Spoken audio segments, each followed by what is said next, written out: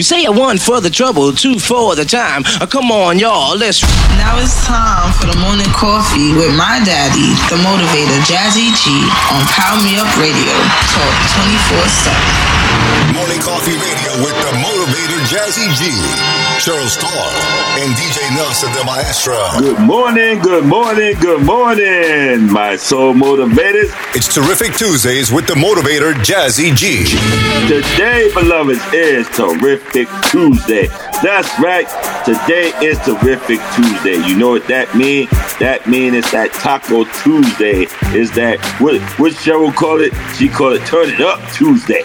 And the one that's by my side, that's right. She's a funny bone lady, and she keep it turning it up. That's what she like to do, y'all. But in my book, she's kind of a snitch, but that's all right. She's the one, the only, the incomparable Cheryl Starr. Twinkle, twinkle. It's Cheryl Starr. What up, Starr? Twinkle, twinkle, Jazzy G. Good morning, my soul motivators. You like how I switched it up this time? Yes, because it's Turn Up Tuesday, so you never know which direction I'm going to turn up in. You attend the day, Starr. I know you are. I know you are. It's all good today. We're going to have some fun, though. We can't have fun without this man, though. He's the glue to keep us together. He's the percolator. That's right. He is the man, the myth, the legend. He is the one. I mean, he is the master key. He makes it all happen, y'all. He's the man about town they talked about. See, he got so many names. He's the one, the only. Oh, yeah. DJ Nelson, the Maestro. What up, Nelson? What up, Jazzy G? Good morning, Nelson. The mashup king is back in the building. Star. Yes, indeed. Terrific Tuesday. Good morning, good morning. Hey, it's time to have some fun on this Turn Up Terrific Tuesday. Oh, we gonna be rocking, yes, okay. Yes. Hey, Morning Coffee Crew is coming at you today. We're gonna have some fun today. There's a lot of stuff going on today, and we got a lot of stuff to talk about today. You know what I'm saying? So I'm ready for you, Nelson. I'm ready for that music. See how I'm dressed, right? Exercise at the same time, get my dance on. Yeah. Absolutely. You know, he digging those crates on Tuesday. That's right. You know that.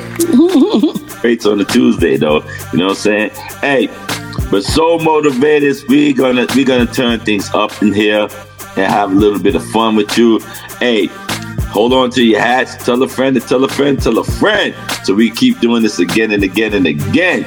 Because it's about to, hey, we're about to go in. Hey, Starr. Yes. Let's start things off right. Let's give the soul motivators what they want. Let's do some housekeeping. You ready to give them some housekeeping?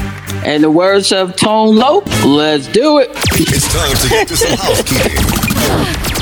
All right, Starr. What you got for housekeeping today?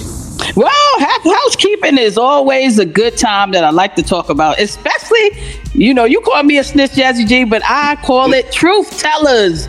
2024 is year of truth, even though it's year of healing and everything. But I want to start this housekeeping off with the Monique interview on Club Shay Shay. Oh, yeah. It is Monique, and I'm pretty sure mostly everybody's seen it. So, motivators, we want to know what you think of it. But what I want to I want to talk about it, Jazzy G, because not only did Monique, rediscuss her conversation that she had with Taraji 10 years ago. Because, I've said it, because like I said, so motivators, I met Monique when she was on her Las Vegas residency.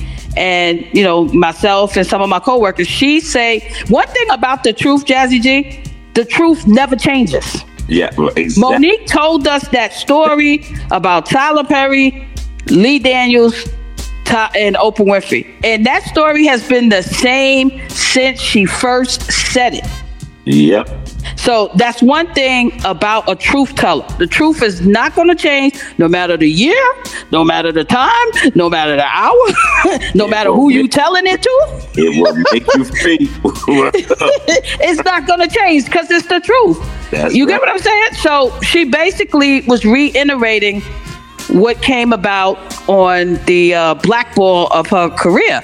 And, you know, she just also added some things. You know, she added some things about, you know, she had this conversation with Taraji about speaking up for, you know, because Taraji Ben was experiencing undervalued money for her services. And, you know, Monique gave her the credit because, like you and I said, and I know you said Taraji should have been nominated for the Oscar. I agree with you. But Monique even said that sister has been putting in work. She's been constantly working. Yeah. And for her to be constantly working, she's a hot ticket in Hollywood. Yes. She's been on everything. She's done movie. You know how you don't see people in certain movies after a while? You be like, oh, I ain't seen them in a movie in a while. Taraji has been working. Yeah. Yeah. And for her to be underpaid, it's a travesty.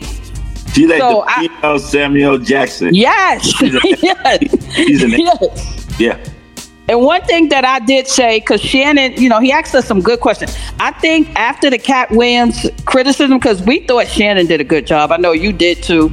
Yes. And he had got some criticism because when you're telling somebody a story and the person has no idea of what you're talking about, they can't ask for certain questions. Only a good journalist can just ask questions that maybe the audience, but he wasn't a part of all of that. But now he has some good questions. So he asked her, he said, why do you think back when you set the message, Viola Davis set the message 10 years ago, right?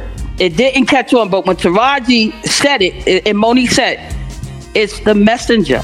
She said, see, nobody expects a big, black, big mouth woman to speak up because the first thing they're going to say is, you need to be grateful. You're big and fat. Right. So that is what I was saying. And a lot of people always think because a truth teller may come across as a big mouth person, because people don't like to hear the truth. Like you said, the truth will make them free. And after the truth comes out, now you got to change, make a transition, right? So those are the hardest things, like you talk about when you talk about your dang, I just got a brain fart.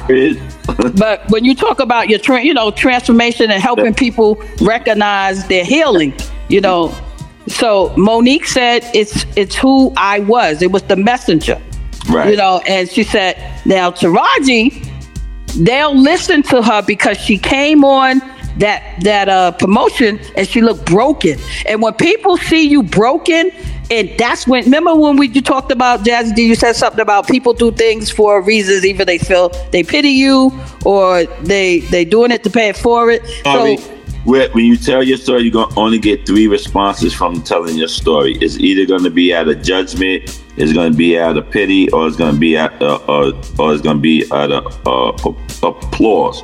Which, right. I'm saying, yeah. Right. So when Monique told it, they're gonna judge your story. You know, with judgment comes penalty. You know what I'm saying? That was Monique. They were judging her. So out of Taraji is pitying her.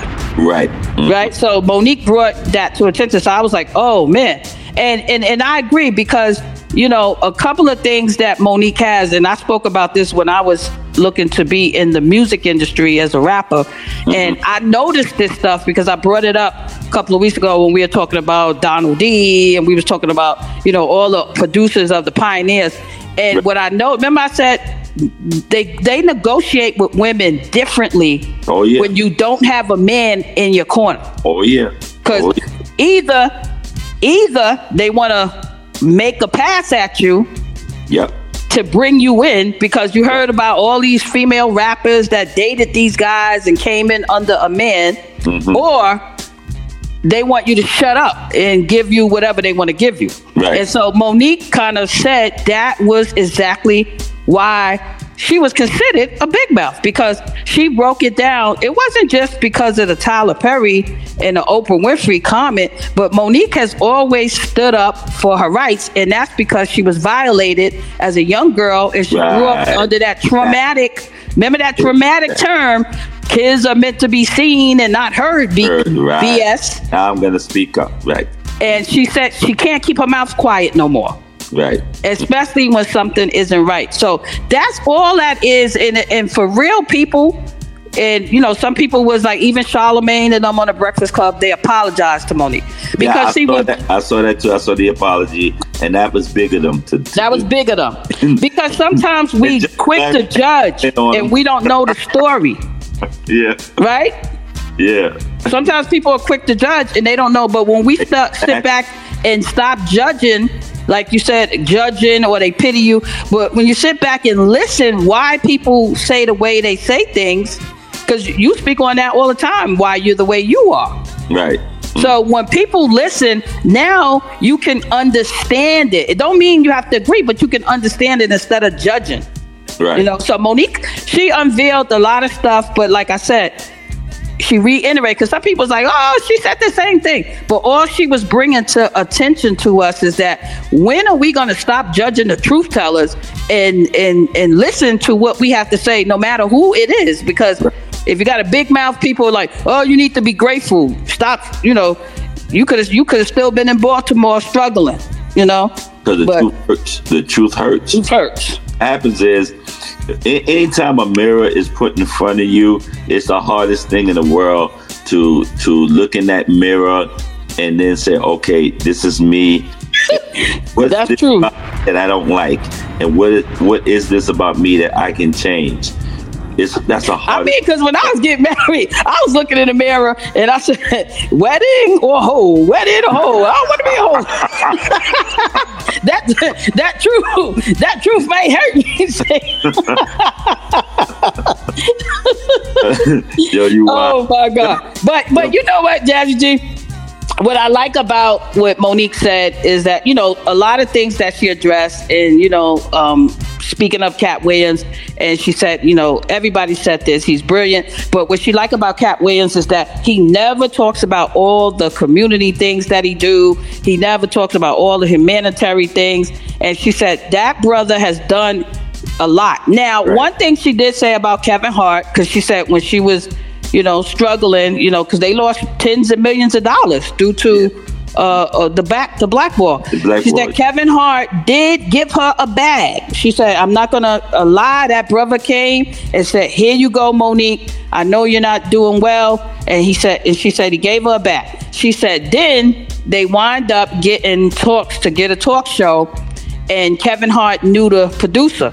And so Kevin Hart told Monique, allegedly, and this is what Monique is saying, so everybody can watch the interview if you didn't watch it. Monique said, Kevin Hart said, Mo, I got you. Whatever you're doing, whatever y'all about to do, I support it. And Monique said Kevin Hart is so big today that all you do is got to tell the company, the production company, Kevin Hart is backing this. And she said that's how powerful his name is. She said as soon as they told them that, they said, okay, they started planning the production and blah, blah, blah. And she said now when it's time to make it happen, Kevin Hart management, the production company reached out to Kevin Hart management instead of directly reaching out to Kevin Hart. Because, you know, some people like to say, call my manager. Probably, right. So they probably couldn't reach Kevin Hart directly like Monique can.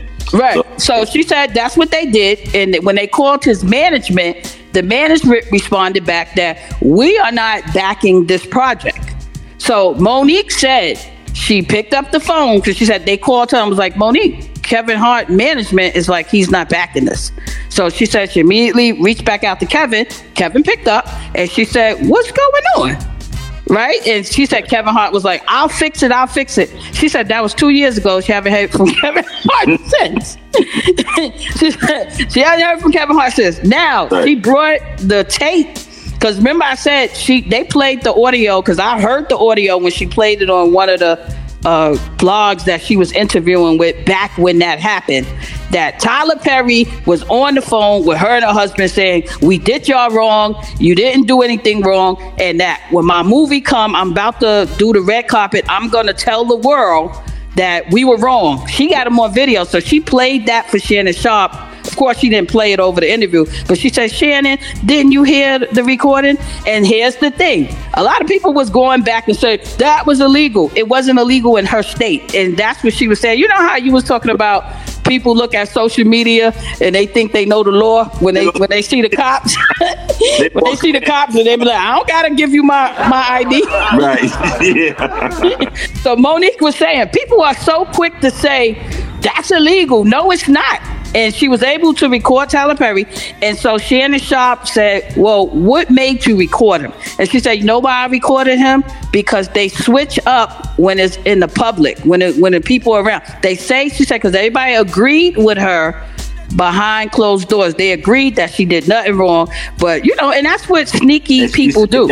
She said that on Steve Harvey's show. Right around that time, she said, all y'all said that did nothing wrong. You were right, Mo. He said, all y'all said that behind closed doors, but none of y'all would go public and say it. Right. Said, and that's where the problem comes. Right. Right. So, I enjoyed the interview. I thought she got a lot off her chest. And since then, because she spoke of her and D.L. Hughley. And I think her and D.L. Hughley was similar to the Cat Williams and the what's the guy that's supposed to be Santa Claus? What was his name again? You talking about oh God, he slipped my mind just now. Yeah, but remember when they had that little Ricky Smiley. Yeah, I think there was a little confusion. So Monique on Club Shay Shay has said that the reason her and D.L. Hughley, they fell out way before that promotion of the tour. Right. So I really thought that Monique should have blamed the producers or whoever was promoting that tour, because there was one flyer that said D.L. Hughley was headlining. Then they signed the contract that Monique would be the headliner. Right. So it was a confusion in the promotion, it sounds like. But where it got ugly at is that Monique wound up going on before D.L. Hughley, because he came to the studio. He came to the theater late. So she said she was not gonna make the people wait to 9:30, because they were there since 8:00. So she was waiting because in her mind, D.L. Hughley is going on before her. Right. And so when he was taking too long to show up, she went on stage, and that's when she shared with the audience what the delay was. So I think that part, she could have worked that out backstage with him, and they work it out with the promoter, because we was just talking on our prior show how these promoters be putting people's names on the sell to sell the tickets. So I think that wasn't maliciously done. That's just my humble opinion. Like, I feel like, when Monique started, because that beef got ugly really fast, because Monique talked about his daughter being molested. And what Monique was saying on Shannon Sharpe, she corrected what even I thought, because D.L. Hughley did another blog saying, you're disgusting because you talked about my family and our beef. And she said, no, I retweeted something that you tweeted. So D.L. Hughley's daughter got molested, and he initially didn't believe her, and he retweeted that was the hardest decision, and he regretted, and of course all fathers, you Jazzy G being a girl dad, he said the worst thing he hated himself for is not being there when that incident originally happened, and maybe he would have spared his daughter a lot of pain. So you want to protect your daughters, your kids in general, but fathers want to protect their daughters, right? Exactly. So, to me, D.L. was sharing his confession, because sometimes you got to speak things out loud to get it off you, too. Right. And I think Monique shouldn't have took his vulnerable confession and used it as her point.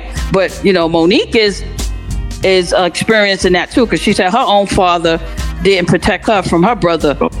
So, so she had her reasons, and sometimes when you're a victim of something, you bring it to light because I had that conversation so motivated. I told you about my mother, my grandmother, my sister, and my nieces, and how my mother held that over my sister's head about my nieces being molested. And I sat down my mother and I said, you gotta let that go, because you didn't protect her from being molested. Right. And mama didn't protect you from being molested, and our grandmother's mother didn't protect her from being molested. So again, so no one protect no one. Nobody protected no one. So the pathology that was going on, that the women in the family got molested, and what happened is, in results of my mother, it started teenage pregnancy. You know what I'm saying? And the teenage pregnancy started with my grandmother, because my grandmother was 30 when she had my mother. My mother's the oldest, and she had my mother at the age of 30. But my grandmother was promiscuous. You know what I'm saying? So that's the thing. So, you know what I'm saying? My grandmother's a party girl. You know what I'm saying? So that it brings that on. You know what I'm saying? Right. But for love. So I was saying that to my mother. And my sister and my mother did heal each other before my mother did pass. They healed from each other. So, but I had to let my mother know that you gotta let that go, in the sense of you gotta heal from that, because you can't hold that over her head, because that's your guilt for not protecting her. So her daughters, you're just feeling it's part of the guilt thing, you know. So that it does, and it brings up a lot of hurt and a lot of hurt, right? Yeah. And it's a brokenness, hurt thing, and it's hard. It's just like with a lot of men that, you know what I'm saying, a lot of men has been molested, and, you know, even though they may brag and say, oh, you know, my babysitter was 13 and I was 9. Right. He was violated, bro.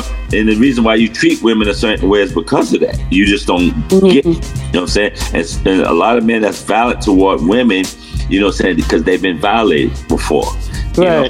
And it's not just because they seen their mother being brutalized by their father. You have those men they've been touched themselves. Right. So take it out on women. You know what I'm saying? Just the same, even though they may act like, oh, I'm a player.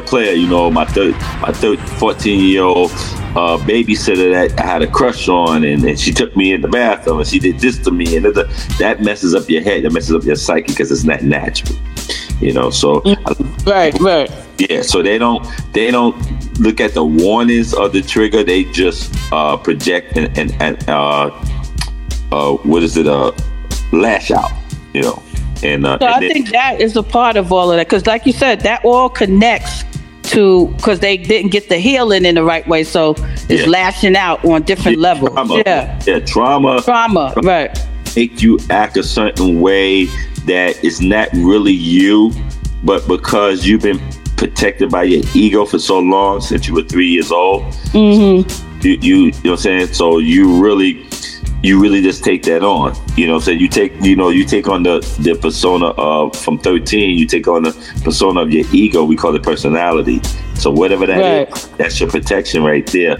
And that's where you just look for it that way. So your ego takes it on. That's why it mind boggles some people when things happen, and you go, well, why did you let that? Why did you do that? And we can't understand it, because it's not our ego, it's their ego. It's just like men that start wars for no reason at all. And it's like, why are you starting this war? It's their ego, it's their trauma. You know, and if you really look at the psychology of a lot of men, they start wars, actual wars, because of their childhood trauma. Right. Yeah.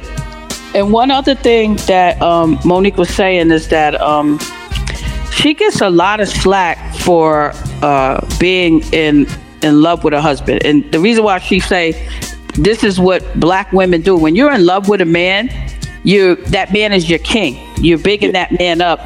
And her husband is also her manager. Right. And so she said, when we're promoting negativity about love, because everybody comments on her husband, she said, Stephanie Mills tried to get Tyler Perry, because Stephanie Mills is a good friend of hers and a friend of Tyler Perry. She said, a lot of us have mutual friends, and our mutual friends that know things ain't right, they're not just going to keep quiet just to keep the other friend happy. Right. And she said, so Stephanie Mills called Tyler Perry up, and Tyler Perry said, okay, I'll meet with Monique, but not with her husband. And so she said, Monique said, that's when I declined to meet with him. She said that Oprah made a comment. Well, you know, if you feel that we owe you an apology, we'll talk to you without your husband. So she said, look how we in the black community, as we're trying to get the black man out of the picture. And you know, we have tons of conversations like that. Always. But it's sadder when it's our own people, when we know we struggle with black love. There's a war going on with men and women. And Monique said, because I say my husband is my king, I call him my daddy. And she said, let me tell y'all why. Because she said her 2 prior marriages did not work because she thought she was the man in the relationship. And she mean that by she's an aggressive woman. She was the breadwinner. So she said her husband, who was her best friend, he was her friend since college, and he was her friend when she was married to these other men, and even when she dated Gerald Levert. She talked about that briefly, how, you know, she liked Gerald Levert, but Gerald Levert didn't like her. She said, so her husband was like, you know what, Mo, I want to talk to you, you know, and he said, he told her why these men, you can't be the man, Mo. You cannot. You have to. And she has to. She's aggressive because she's been taken advantage of and molested, and that put her up on her guard.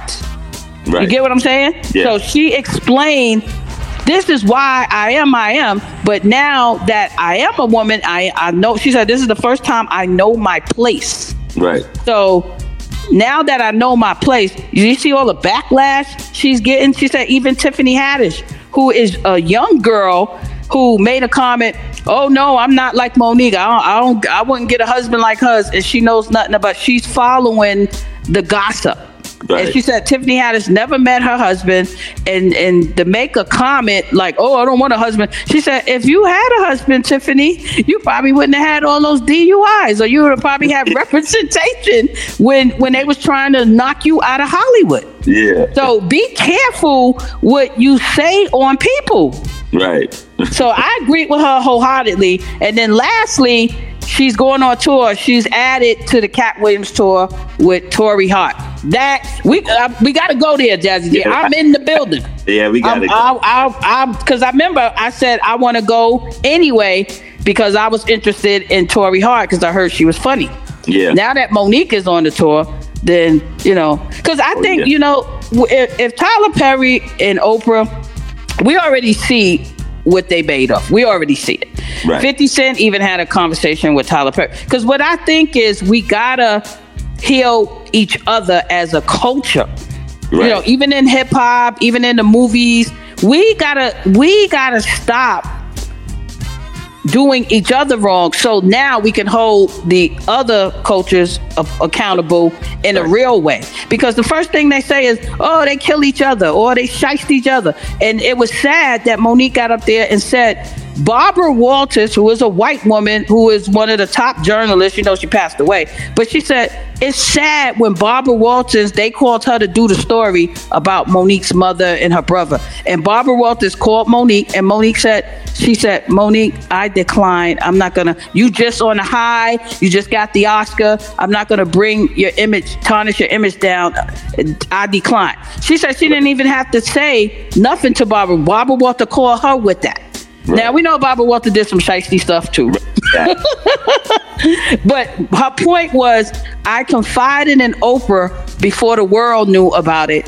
Oprah brought them on her show, and Oprah did call her, and Oprah said, your brother will be on because he's a changed man and he want to apologize to you. So Monique said, who is she to stop people from confessing their sin? So she said, okay. But Oprah said nothing about her mother and her father and all of them being on there. And that's where she said she found out the day they was on, and she said if Oprah would have been honest and said it was her mother too, she would have said, shut it down.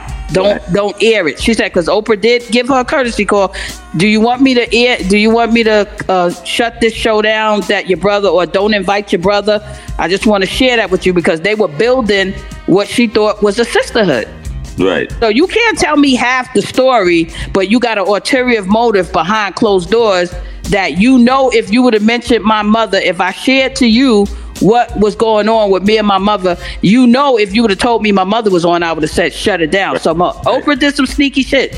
Excuse me, Nelson, bleep me out. Oprah did some sneaky stuff. Yeah. And that's where you can't do nothing but respect Monique. And like Monique said, I love on my people, but I'm not going to be the type that's not going to call them out when they do something wrong. And she said, we all do that. And I agree. Sometimes people are biased to people that they like, but they call everybody else out. You got to call out people you like too. That makes you real.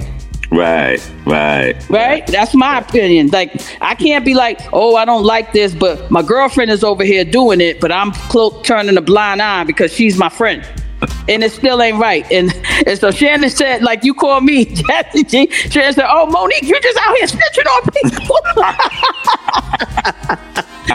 people. Monique said, you ain't going to be my friend and lie that this man is your baby father when you telling me he's not. She said, because you're going to ruin this man's life. Right. You know, so she said, yes, I will tell. She said, if you got a secret and you don't want to, and she said, she's going to ask you, before you tell me the secret, is this something that's going to hurt somebody's life? Because you got to be careful. People think, oh, I'm confiding in you, but it's wrong. I'm going to tell you it's wrong. Yeah. And some people are going to hold you to that fire. And some friends are like that. True friends are like that. That's the kind of friend I am. My friends will tell you. Hold me accountable, because I certainly will hold you. Yeah, exactly. It's just like my friends that that wasn't doing the right thing as a father, children, and I had to call them on it, because, and not saying that I was better than them, and you know what I'm saying, I struggled as a father, my doggone self. You know what I'm saying? Because I was being a present father doesn't mean that you don't struggle because you're there and you're in the house and you're paying the bills. Right. It does not mean you're struggling being a father. It doesn't make you the ultimate father. You know what I'm saying? But I could not hang with my friends that was not doing what they should do as a father, as a parent. I was like, I'm being a hypocrite. I can't go along with our friendship over that. And fatherhood is so dear to me. It's spiritual for me. So, you know what I'm saying? And because I didn't have my father. Right. My father was 5. That's not, you know what I'm saying? That's not my fault. That's not his fault. You know what I'm saying? But, you know what I'm saying? All in all, but it happened. You know what I'm saying? It happened in life. So what I desired so much, I wanted my kids to have. I wanted my kids to have what I didn't have. And that thing, father, half of my problems, and I would say, I don't even know why I said half. Okay, 90% of my issues in my life is because I didn't have a father. Right. And I know that for a fact. I remember when I ran away at the age of like 13 or something like that. I ran away from school. I think I was at 12 or something like that. Okay, because I wasn't even in high school yet. I was like 12 or something like that. And I went to parochial school. So then I did, and I was moving slow, and my mother was fussing at me, and I was getting on my clothes and getting my books and getting everything, and you know what I'm saying, and putting on my tie real slow and everything. And my mother was like, she was just fussing at me, and I'm talking under my breath, and she said, when you get back in here, I'm gonna whip you behind, and this and this and that. And I'm like, you know, black parents, they whip you for everything. They'll let you know. They don't need to whip me for what was going on. It was about I'm going through some stuff. I'm going through hormones. You can't help me, lady. Right. You just don't. I don't care how aggressive you are. I don't care how strong you are. You work 2 jobs, all that stuff. You cannot help me. You're not a man. You don't know how to help me. Now, I know this. I don't know this. You didn't know that. Old. Right. You know what I'm saying? I'm like 11, 12 years old. I don't know this. You know what I'm saying? I don't know how to express myself. All I know how to do is grumble and moan and do whatever, and cry under my breath and say all that. You know what I'm saying? And, you know what I'm saying? I got to the bus stop, and I was just crying, my tears, and I'm just crying, and I just threw my books down and ran. And all I did was just run. I don't, you know, I get it. I ran to my aunt and uncle house in the Delano Village. You know what I'm saying? So that's all I did. You know what I'm saying? Because I don't know any better. Right. And what happened is, I was like missing. So I didn't. So when it's time for me to come home, they don't see me. So I ran to my aunt's house, but my aunt was at work. So there was nobody there to open the door for me. You know what I'm saying? So now I'm just wandering around. I'm going in the park. I'm like in, you know what I'm saying, Marcus Garvey Park and all kinds of stuff. I'm just like, here I am. And he had this kid with this, you know, and I went to prep school, so I look preppy. You know what I'm saying? Right. But what happened is my books, I threw my book bag down and ran off, and a woman saw it. So my books have my name and telephone number. Right, because back in the days we had we had our name and stuff in our books. Yep. Books, right. And she called my mother. She called. Oh, right. Right. That's how I got my books and everything like that. She said, right. Put books down and run. You know what I'm saying? That type of thing. So now they had this big old search looking for me type of thing. You know what I'm saying? Like this, you know what I'm saying? Like this big old APB, like where's God type of thing. You know what I'm saying? And I come home, and I think I came home kind of late. You know what I'm saying? But it was like, you know, it was just getting dark. You know what I'm saying? And again, when you're young, you know, when the street lights come on, you go home. So even though you ran away, my mind is like, oh, the street lights are on. I only ran away for 2 hours. I'm a little hungry too. Yeah, that's gonna work out. Yeah, I got a refrigerator full of food. I'm gonna get my butt back home. Exactly, but again, you know what I'm saying. My mother, the whole thing, I didn't end up getting a whipping and all that type of stuff. But it was like she was tickled by the whole thing. You know what I mean? But again, back then, when parents were so quick to whip you for everything, right, for everything, and or tell you don't talk about this or be seen and not heard and all those things. All those things are trauma. So when people like Monique, or, you know, they trauma comes up and come out of it. Those who've been through it, understand it more. Oprah been through it, Tyler been through it, and you're gonna tell me now you're gonna treat somebody who's going through it, you're not gonna recognize that? There's something wrong with that. And that's what she said about Oprah, because she said, you know, they bond because they share similar stories, right? So, and then also, Oprah was underpaid at the radio station. She said Oprah told her they paid Oprah, the white anchor more than they paid the black anchor. And Oprah quit. Oprah's supposed to be a feminist, right? Right. So here's this sister talking about, you know what I'm saying, you know, it wasn't all about money for her, but again, they would have to spend money to actually to go promote it. No one said to them, hey, go promote this and we got your bill. Right. You know what I'm saying? We got you. Don't worry about it. We got you. We got your expense. We're gonna give you a American Express card, and then y'all go put it on the company card. Go do what you got to do. Book your flight. Do your tour. Come on back. Got you. Nobody said that to them, and that was dead. That was dead wrong. And then the blackball her behind it because she didn't. You know what I'm saying? Because my ball. You see, it's that my ball theory. You know what I'm saying? And again, too many black people get in position and they start acting like the my ball people. Right. That's the problem. Yep. And that's exactly what Monique, her whole issue was, are y'all going, because after they asked 3 times, she was going to give in. But she said, who's funding it? Because she said she initially had a deal with Lee Daniels. She did all the promotions under the Lee Daniels network that she was required to, Lee Daniels production. But Lionsgate called her, and they called her husband because he's her manager. And they said, we need Monique to go to Canada. We need her to leave, go promote the movie overseas and blah, blah, blah. And so Monique said, I told my husband, let them know I respectfully decline.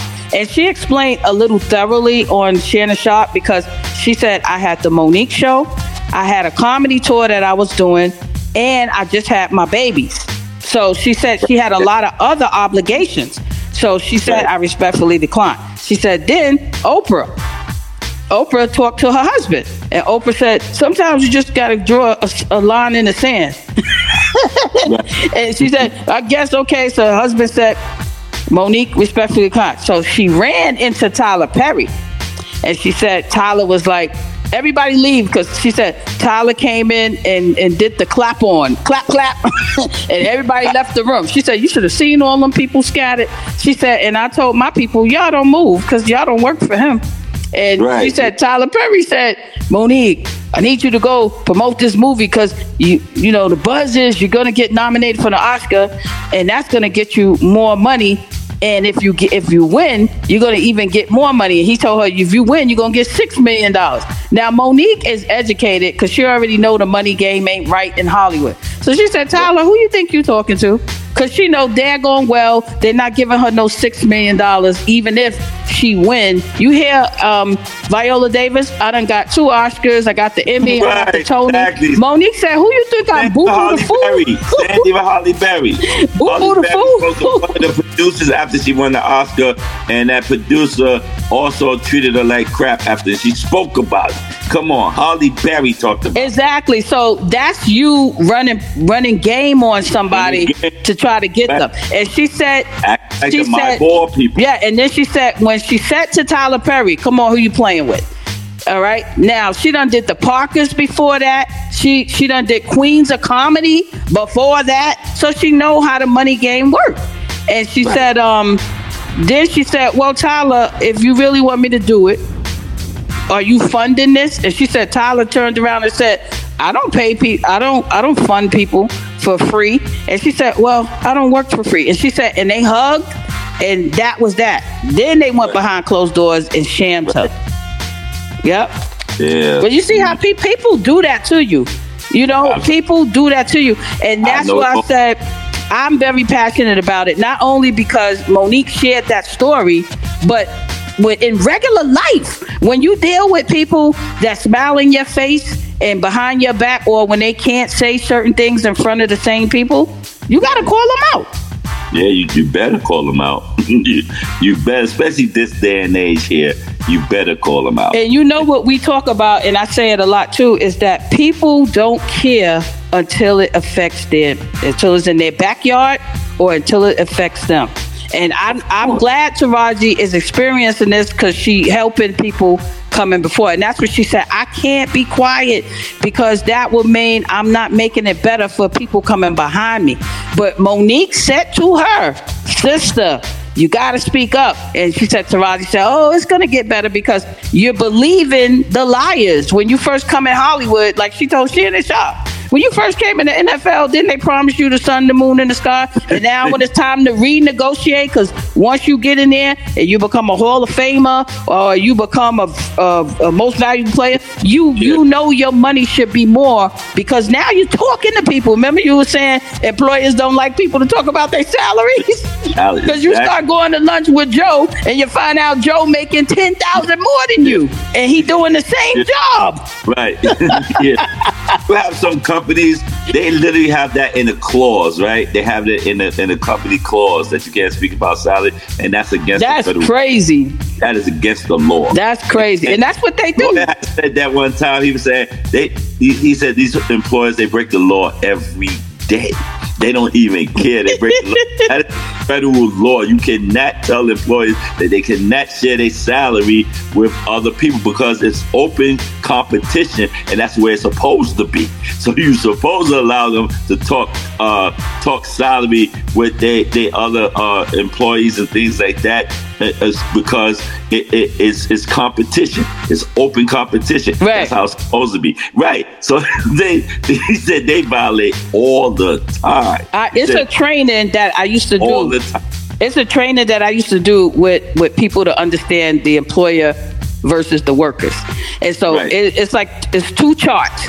So you put we say to the employees, because this is how you got to get employees to realize they worth. Because a lot of employees, they're afraid to speak up because they're on the mindset that I need this job, and if I speak up, they're gonna fight. That's what employers praise. They want people to come work for you, and it's like a slave mentality. Like you're gonna either get punished by the master, right? Because you're exchanging money for time, right? But here's the key. When I did this chart, Jazzy, and I did it in a chart so they could really see it. It's not in a book. I did it on a blackboard, and I said, okay, Where do y'all think management falls on this chart? And they say, because it's a long line. Somewhere in the middle. Okay, you're right. Put the manager in the middle. Okay, let's start there. Who comes before the managers? Then everybody, the CEOs, the investors. Oh, great. The owners, the shareholders. Those are all the people at the top who's making this company rich, right? The shareholders are investors, and then the company, this and that. So where do you think the company sees the workers? And the workers sit quiet. They get quiet because now you see all the names. You see the executive, the CEO. Where do you think where they feel y'all at? And then they go at the bottom. So we put the workers at the bottom. This is exactly where they see y'all. But who goes right in front of the workers? Right in front of the workers, in the middle of management, supervisors. Yeah, your supervisor and the managers over the supervisor. Right. They say, who you think go right above the workers? And they say, who? What do they always say? Customers. Customers is always right. So a customer could get you fired. Right. And who goes before the customers? Those favorites. Those are the people that they pulling aside and paying them a little extra. You know how you don't like your coworker because they kiss the management butt? Yeah. They do that on purpose. I said this is all a part of keeping you at the bottom because most of the workers are going to be at the bottom in an employee's eyes. They got a couple of favorites who are workers, but those workers swear they own the company. They swear they up there with the shareholders because they get treated better. And that's the slave, the outhouse and the in-house. That's all of that. The house Negro and they create. Right. It flows over. It never stops. And that's what I said. They create all of these type of trainers on purpose to keep us divided. That's why they pay certain people in Hollywood. They pay certain people in Hollywood because on that strike line with the SAG-AFTRA workers, they were I was talking with them because I'm the type to ask questions, and they said, you know what would help us, and I did hear, because I know they talked about it on the news, that Tyler Perry and some of the $1 million people helped put a gap of money in between so they could get that deal done. Because guess what? His shows on BET, and they losing money. They losing millions. They not losing a few $100s, a few $1,000s. So when it's come time for them to lose money, now they want to come at the table or say, we'll cover the union here because we need this strike to be over. So This is what they do. Nobody gets involved until it affects their pockets. Yeah, that's what people do. And that's the problem. We got to get involved before it affects our pockets so it won't affect our pockets. Exactly. We always wait to a problem, then to try, we wait till the trauma happens and then we try to get healing or stuff. That's why I love premarital counseling. You know what I mean? Because a lot of people think, we'll cross that bridge when we get there. And that's why you jumping over the bridge. Never cross that bridge. Everything goes sinking. Yo, but so motivated. DJ Nelson over there, he's itching for a scratch, so we're going to get into this, and we're going to have some fun here today. But Nelson, I know you got some real dope R&B, funk stuff in your pocket today, brother. And I want you to go all out because it's that kind of day on this terrific Tuesday and everything. So motivated. I want you to turn your boom boxes up because DJ Nelson, the maestro, is about to go in. We're going to have some fun. He's going to liven up the show today and have things going, have you going. So if you thought by any means that you thought that you wasn't going to be dancing today, because Nelson is about to go in, and some songs you ain't hear for a while, so you're gonna jump out your seat, go, that's my jam. I'm telling you, I warned you. So you can't come after me later. I warned you. So yo, Nelson, are you ready? Yes. Let's go. The best sound. This is Drizzy Drake. This your favorite hood hottest princess, Sexy Red. My name is Suzette. Spin that over, let that breathe. Shake that for Drake, now shake that. Hey, it's Nicki Minaj. The number one morning coffee. Yeah, it's Usher. My name is Summer Walker. This is 21 Savage. good, but we still good. Where the beats are fresh. DJ Nelson the Maestro Block Party Mashup. Y'all heard? 'Cause I just wanna love you, baby. I don't wanna waste no time. Wanna be your only one, baby. Please don't break my heart. Don't make them nauseous, the flow make them seasick. The beard's in the building, it's the Benja Styles remix. We're worldwide, we in London with Estelle. We in Japan, we're chilling in the villa in Egypt. My mama told me when you find love, don't leave it. Now I got my shorty's limbs frozen, anemic. Got the BM in the Rover truck, she rolling up. I got an ex-boyfriend stowing up. Bulimic, just believe it. All these stars out, and these people know my name. I can be so pretentious, but he likes me all the same. And these lights are glowing, but he don't want none. He'd rather chill and hold me. Maybe he could be the one. You want me to trust you, but how can I trust you when I don't know the first thing about that? There's so many questions and none of my lessons. Messing with my heart and I just got it back. I just wanna love you, baby. I don't wanna waste no time. Wanna be the only one, baby. I can break it down like whatever you want. I've been here before. I don't know if you're the type who's gonna keep me sure. When the doubt creeps in my mind, will you be there, baby? Or will you let me go? Can you send the pressure? This is what I need to know. You want me to trust you, but how can I trust you when I don't know the first thing about that? There's so many questions, there's so many lessons, and I need for you to have my back. 'Cause I just wanna love you, baby. I don't wanna waste no time. I wanna be your only one, baby. Please I can break it down like whatever you want. don't break. Please don't break my heart. Don't break. Please don't, baby. I just wanna love you, baby. I know it from the very start. I wanna be your only one, baby. Please Break it down like whatever you want. Here's a blast from the past with DJ Nelson the Maestro.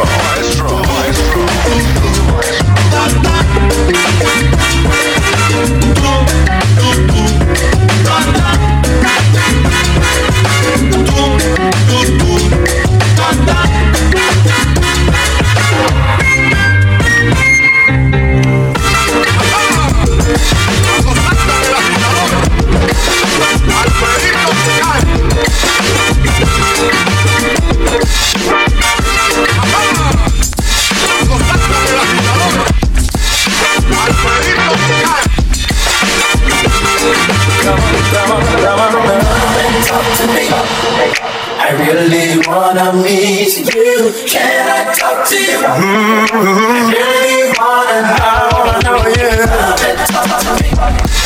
I really wanna meet you.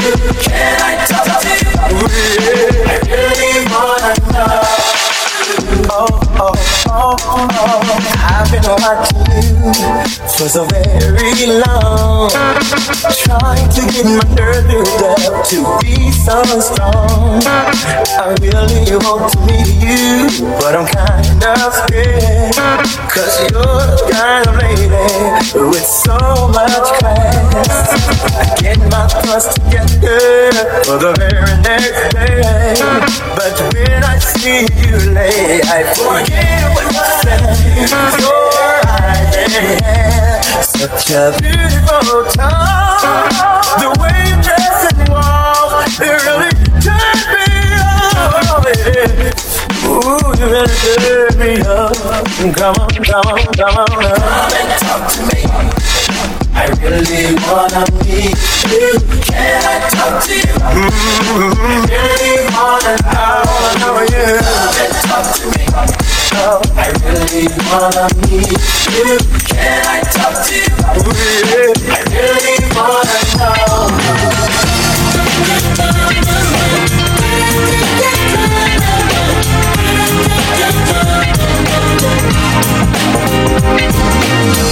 Sitting in my class, just drifting away, staring into the windows of the world. Yeah, I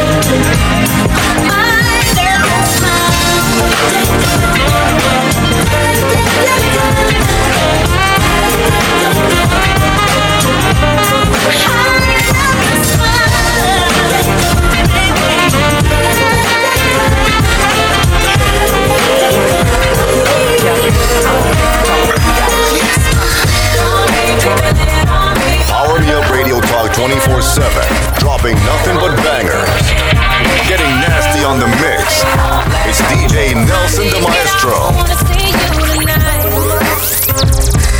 What time will you be? I wanna hold you tonight. Yeah, I wanna just kiss you now. I wanna just touch you now. I wanna just give you all my love tonight. And so you'll be here in the morning, oh Lord. In the friends that you roll the soul.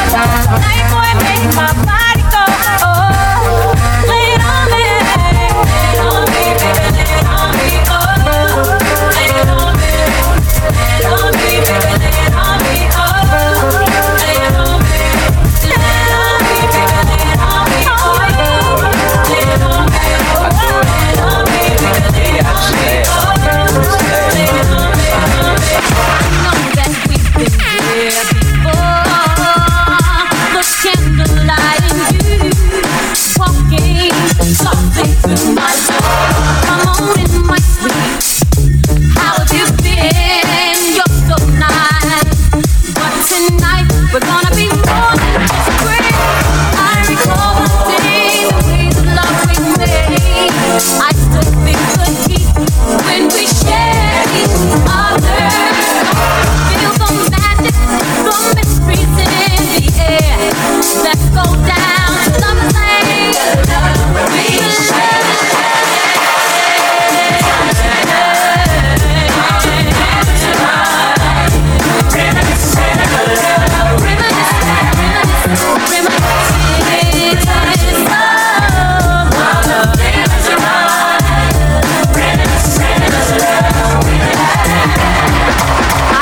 See you standing there alone, like an angel, trying to find his way home. I don't remember how we fell apart. Here we are again. Come on, ladies and gentlemen. I recall the days and ways of love we made. I still feel the heat when we shared each other. Feel the magic, the mysteries in the air. Let's go down to Lover's Lane.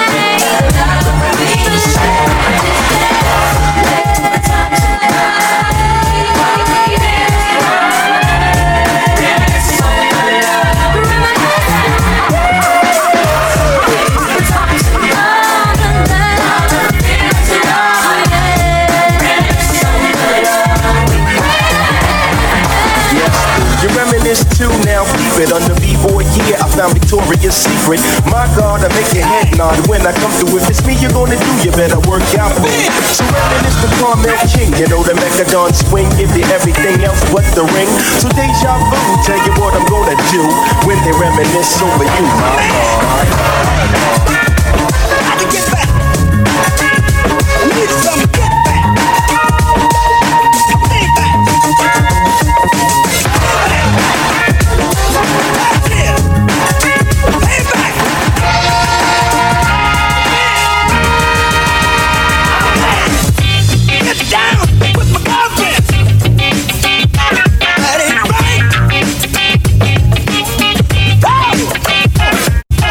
All the time.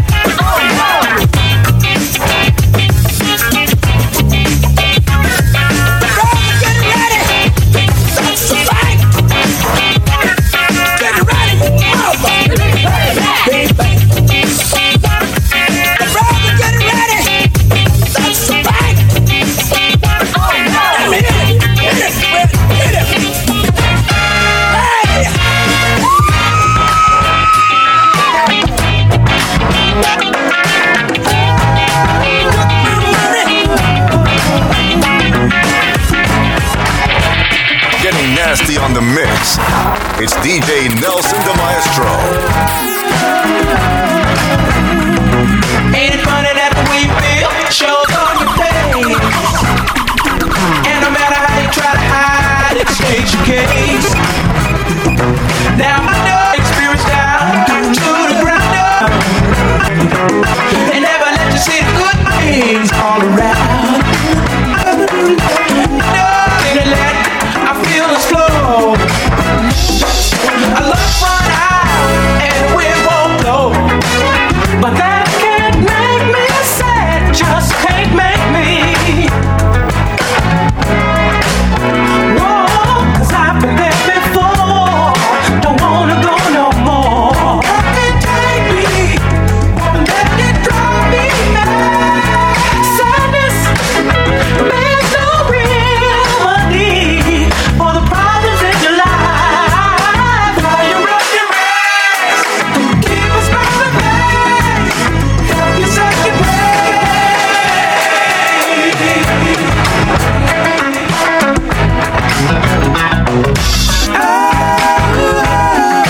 Wish your boss on a day, it'll turn to rain. You're the sunshine in your heart is pain. We wonder how your attitude is going down. It's waking up, shaking it. Safe to sound. I know what's going down. No, I'm feeling it. My heart is beating.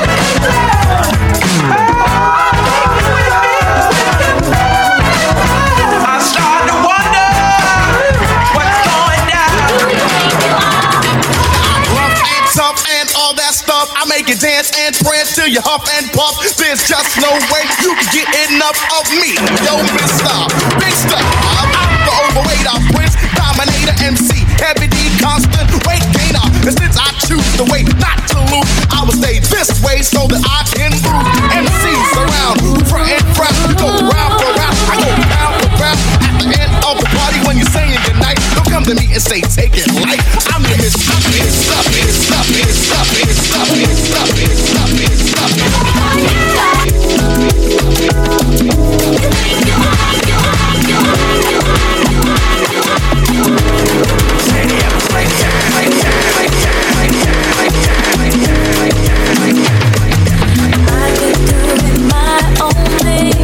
Love is always had a way of having that timing.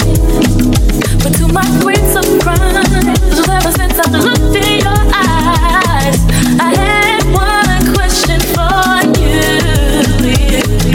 Tell me if you want me to give you all my time. I wanna make it good for you. 'Cause you blow my mind, I promise, boy, I'll be true. You're the perfect one, so tell me if you want me to. Yeah, if you thought I'd sleep on this, boy, you're wrong, 'cause all I dream about is our first kiss. And you're the first one to make me feel like this.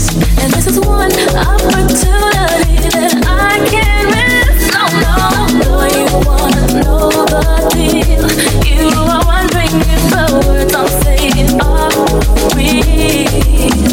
'Cause you got more appeal than any man in this whole world. And baby, I got to know how you feel.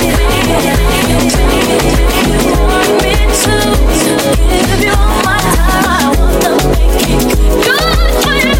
'Cause you know my mind, I promise, boy, I'll be true. You're the perfect one, so tell me if you want me to.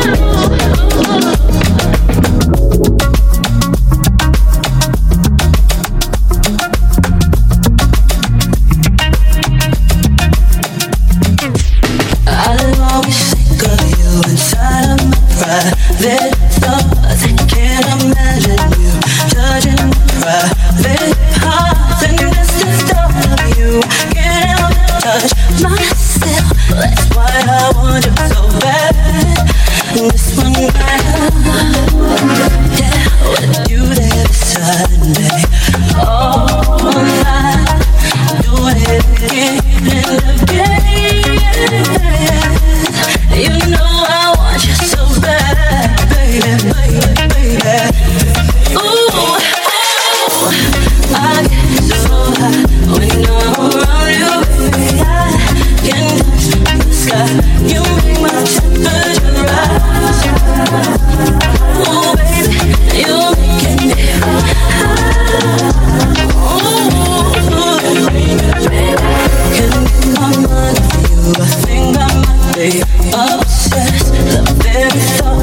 makes me want to get undressed. I wanna be with you in spite of what my heart says. I guess I want you to back. All I want is you there beside me. Oh, baby, doing it again and again and again. You know I want you so bad, baby, baby, baby. Ooh, when I'm around you, you make my temperature rise. Ooh, boy, you're making me high. Ooh, baby. Still hitting them corners and them lolos, still taking my time to perfect the beat, and I still got love for the streets. It's the DRE for the gangsters all across the world. Still hitting them corners and them lolos, girl. Still taking my time to perfect the beat, and I still got love for the streets. It's the DRE.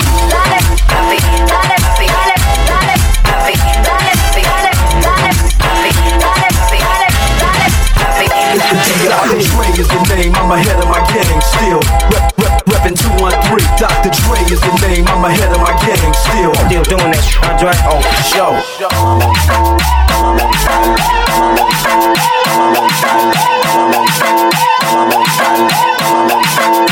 It's the DRE. It's the DRE. I'm representing for the gangsters all across the world. Still hitting them corners and them lolos, girl. Still taking my time to perfect the beat, and I still got love for the streets. It's the DRE. I'm representing for the gangsters all across the world. Still hitting them corners and them lolos, girl. Still taking my time to perfect the beat, and I still got love for the streets. It's the DRE. It's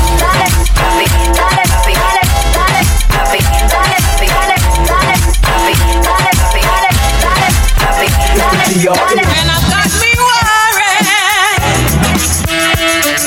When I'm down and out, when I'm blue and crying, baby, no more strength to shout. When my heart is aching, love has turned away. When my future looks depressing, bad luck seems to stay. I'm gonna dance, dance, dance, get my troubles away. I'm gonna dance, dance, dance. I'm gonna dance, dance, dance, dance away the tears. I'm gonna dance, dance, dance. I'm gonna dance, dance, dance, get my troubles away. I'm gonna dance, dance, dance. From my house to your house, DJ Nelson the Maestro is rocking the house.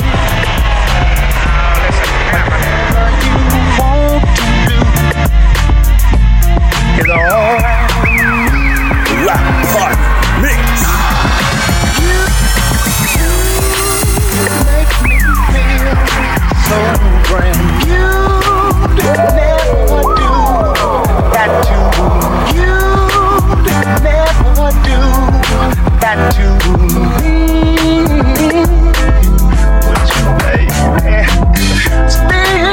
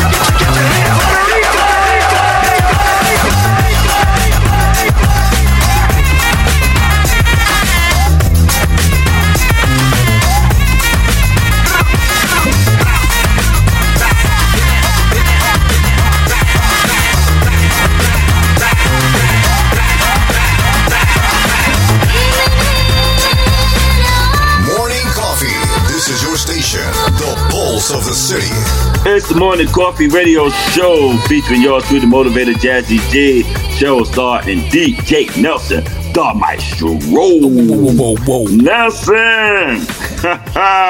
Nelson, I think I lost like 5 pounds. Oh, wow. So motivated, didn't I tell you you were going to dance today? Hey, I didn't lie to you. I wouldn't lie to you. This is Nelson said, you want to turn up Tuesday? You want to change Tuesday's title? Here you go. I'm telling you, I wouldn't lie to you. I knew what he had in store. I knew he had some stuff on his sleeve, y'all. I'm telling you, Nelson. Gotta represent.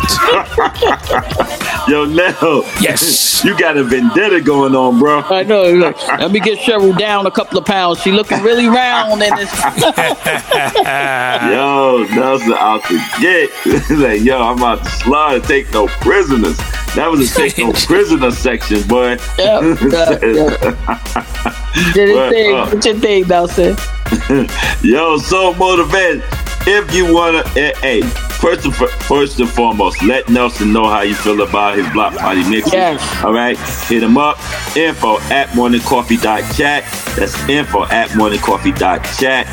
Once again, info@morningcoffee.chat. And if you want to catch his mixes, where you just want the mixes, just his mixes, his block party mixes for yourself, just go on to mixcloud.com and just hit up DJ Nelson the Maestro block party mix, and you will get, like, he has an array of them. You know what I'm saying? He has an array of them. You'll love them. All right. Matter of fact, you can hear him his mixes just by any time on Power Me Up Radio Talk 24/7 Station with Heart on iHeart. They play the block party mixes like all day long. Like, you can catch it at any time. Right. All right. So it's all good. So stop. Yes. Let's get into some thoughts of wisdom, because the conversation about Monique that she did on the Shay Shay Room, you know what I'm saying? I want to talk about that some more, but yes. let's get into your thoughts of wisdom right now, because I know you got some really good thoughts of wisdom on this terrific Tuesday. So motivators, grab your paper and your pen, because Cheryl Starr is about to go in with today's thoughts of wisdom. It's time for your thoughts of wisdom with Cheryl Starr. Thank you, Jazzy G. So motivators, today's thoughts of wisdom. When we can handle the truth, we leave no room for people to BS us. And y'all know I want to say the full word, but Nelson will kill me. But I just want y'all to think about this. Like we say all the time, and Jazzy G says it all the time, the truth will make you free. It's nothing like being free, especially when you get something off your chest, when you apologize, when you take accountability. Now you can become a better person. And I know everybody wants to become a better person, no matter what that truth is for you, or calling somebody out. It's not snitching, people. It's not snitching. You got to call people to the front of the congregation sometimes. Because one thing about a lie, it festers. And a lie, it'll carry over and over and over. Where all you do is got to admit the truth one time, and then now you can move on. So people, I say this again, and I want y'all to marinate on this. When we can handle the truth, we leave no room for people to BS us. Leave no room for people to lie to you when you can handle the truth. Trust me, people. Back to you, Jazzy G. Follow Cheryl Starr's Thoughts of Wisdom on Facebook. Thank you, Cheryl Starr, with today's Thoughts of Wisdom. I thought I was going to break out into a sermon. But you're welcome. I'm surprised Nelson had some of them organs going behind you there. Like, dun, dun. Yeah, word. Oh, man. Church of Yo, real, so motivators, you know, when people call truth tellers to the forum, that's when, you know, people gonna start saying, well, Star, tell everybody you got a weave in. That ain't your hair. So I'm telling my own truth. Because, you know, when you blow the whistle, you gotta be willing to take it.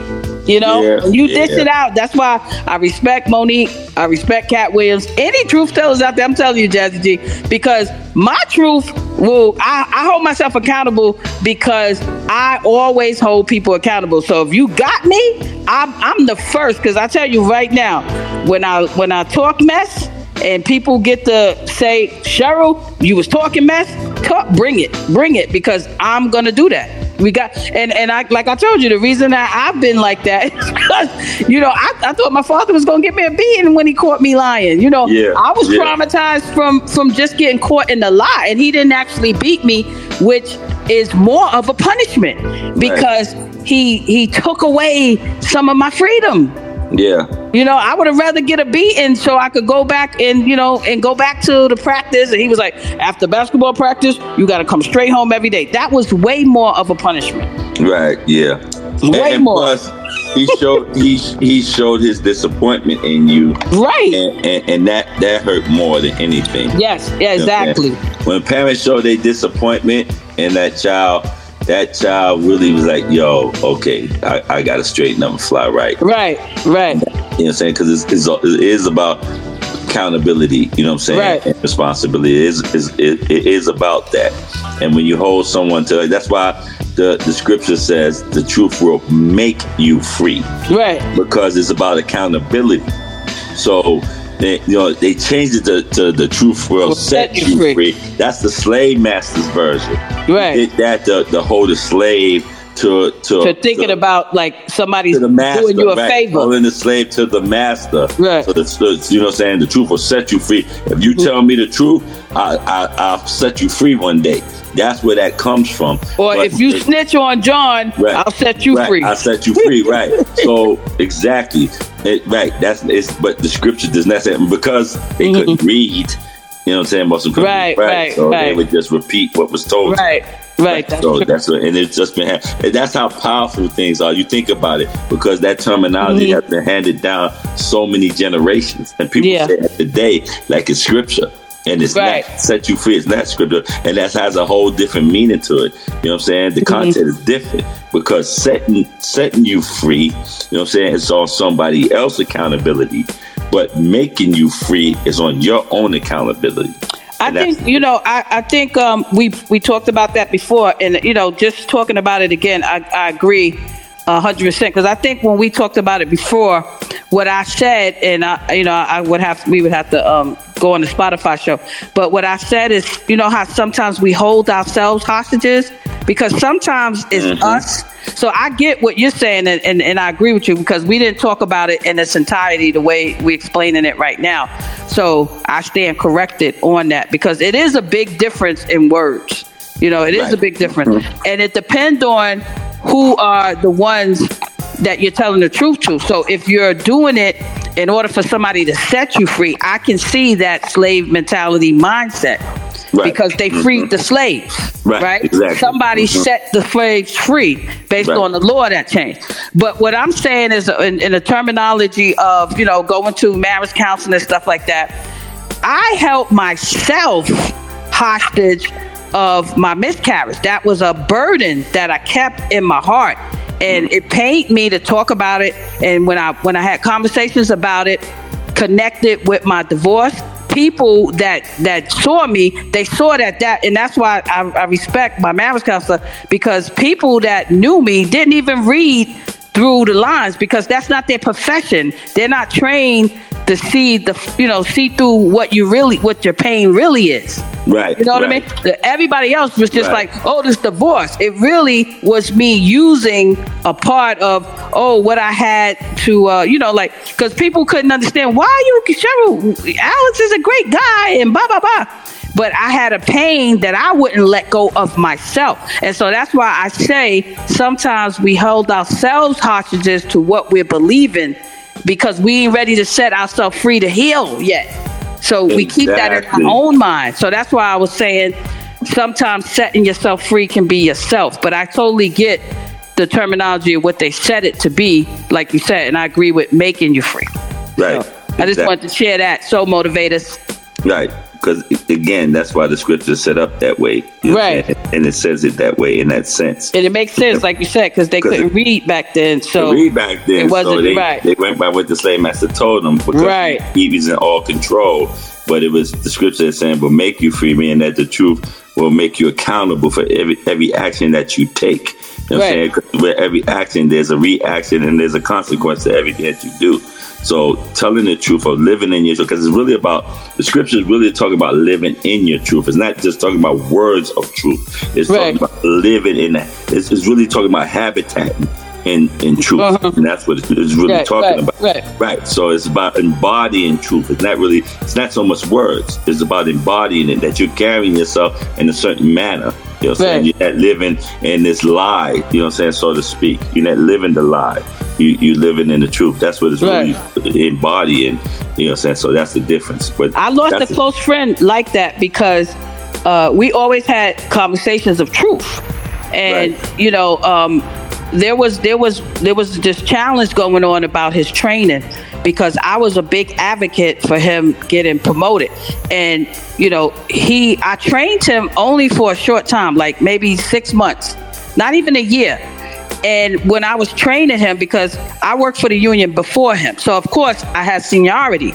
But when I was training him, because they put him on my team, I saw that I taught him some things, but there were some things that I learned from him. So I was like, oh, wow, he needs to be on my level. I never said because I was hired to train him that I was better.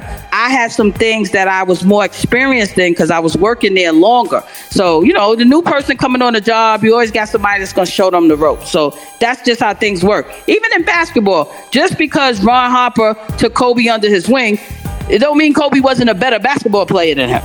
Right. But Ron Harper is there to show you how to survive in the NBA with the real stuff that happens off the court, like, you know, just so you can be conditioned. So that's how I always looked at it. I never took a role of leadership and didn't recognize other leaders and what they had great to make me better. Because if I get the right people on my team, now that's how we the dream team. Because I may be good at directions and I could be directing everybody, but I'm not the person that's good at the media stuff. So maybe I'm gonna put the social media person on my team. So this is what a leader really learns. A leader learns that they're not the only one in the room that's a possible leader. And when I had a friend who was very intelligent, very smart, he had always great ideas.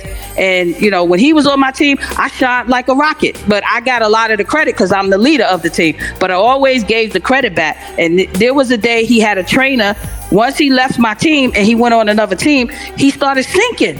And I'm like, this is the wrong person. Because everybody can't train everybody. And not even the person that was with him had a lot of experience, but he wasn't a good teacher. And people couldn't understand it. And I saw it.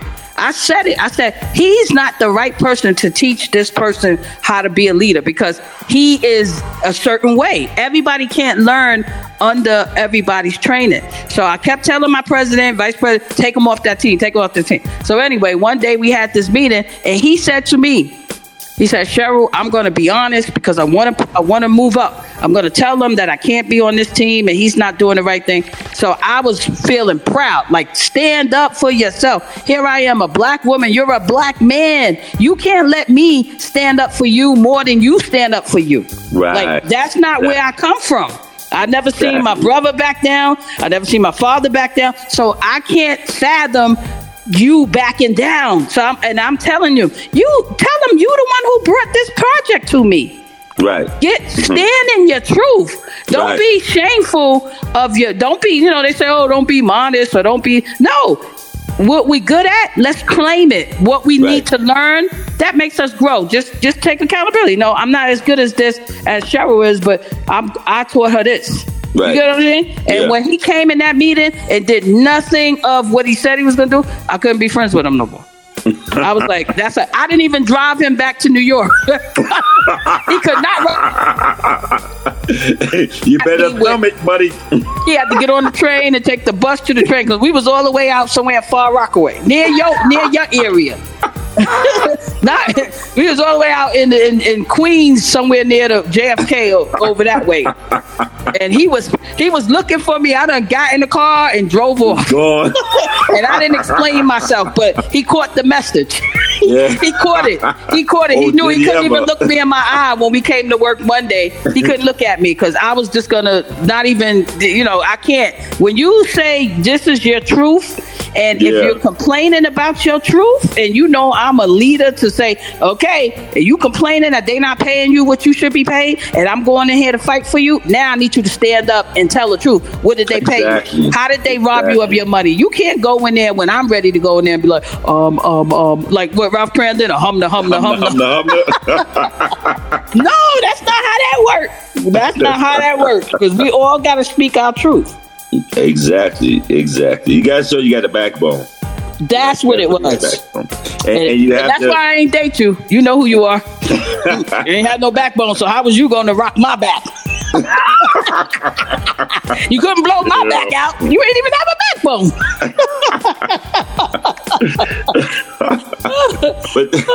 but that's the craziest thing too. You have to stand up for yourself. You have to, and again, I think what it is too, what's fascinating about going back to Monique and even Cat Williams and someone like Monique that just stands up for themselves and ready to advocate for themselves and other people as well. And it makes the powers that be uncomfortable. Mm-hmm. And one thing about the powers that be, especially my ball people, they hate to feel uncomfortable. They rather burn books. They rather change laws. They rather move the goalposts, whatever it takes for them not to feel uncomfortable.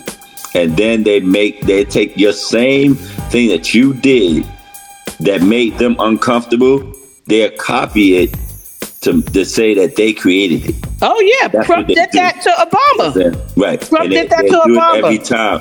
Right. So that's how my ball people work. You know what I'm saying? If I can't play, I'm taking my ball with me, and then they go take those same moves that you did on the court or on the field.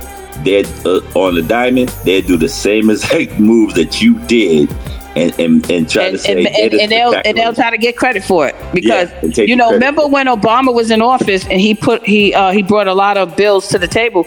Obama, the Democratic campaign came with the pardon of the prisoners, and they didn't pass it.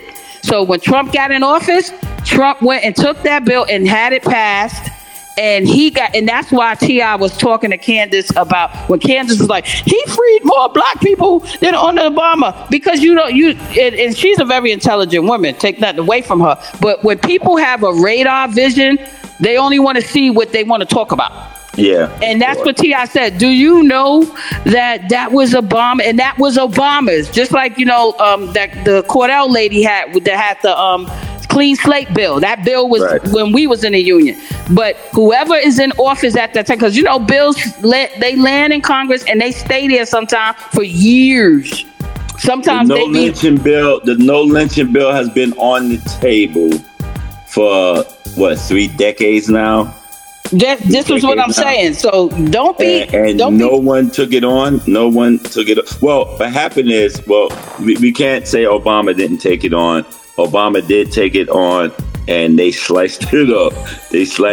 And then they kept, and they kept sending it back and everything like that. Right. Slicing it up. Yeah. So and that's what they did with the thing. So when Trump got the pardon passed and Lil Wayne got on too, I'm voting for Trump because Trump got my charges dropped, blah, blah, blah, blah, blah. They don't understand that he didn't. And the thing that I didn't like about Biden is that Biden didn't even correct that when he was up there and when they was doing the debate for the last election. He brought that up. I'm the one who such and such, and Biden didn't say a daggone thing. That people was breaking because I was watching it. I was watching that debate. It's like, open your mouth, because you was a vice president when that bill was presented. Like, you dummy. Man, that Biden, I'll tell you, he's a character in itself. I'm telling you. There's a lot about him, but I won't talk about it on here. I'm telling you.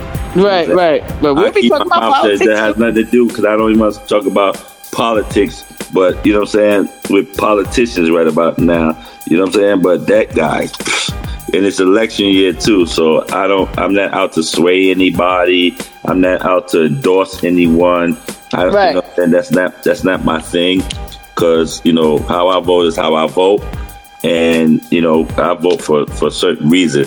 The presidency doesn't really mean that much to me. I never saw it as that. Being someone that lives, you know, here in Nassau County, in the suburbs, and you know, say homeowner, those things, father, husband, that type of thing. The presidency wasn't the top tier for me. For y'all, for the community. Because that's not where my taxes was going to rely on. It's not going to rely on the president. It's not going to rely. I have to deal with my taxes, my kids' school, and my, you know what I'm saying, my school taxes, my, you know, the different things, the programs that are awarded to us, and the ones that aren't. The things that's in the school district, because I live in a school district, is run by a school district. It's not run by a mayor or anything like that. So we don't have that. We're run by a school board. So that tells, you know, tell in just about anything that we do. So that's the reason why our taxes is what it is. My property taxes or school taxes or anything. So when the sidewalks are messed up or the roads are messed up, I have to make sure that or the garbage is not being picked up properly. I got to make sure I have the right sanitation commissioner in place and all those things. So those you know what I'm saying? Your immediate concerns. Right. You know what I'm saying? Those are important to me, because those people are important to me because of get things done. You know, who is the assembly person? The assembly person is important to me because that's where my tax dollars going. My district need money for certain things. So I got to know that my assembly person is going to get it done. Right. And my councilman or woman, I got to know what's going on, because they're going to make sure that these laws are going to be put in place, that these laws are going to uphold, so my kids can be safe, my family can be safe where I live. Same thing with the judges. I vote for certain judges.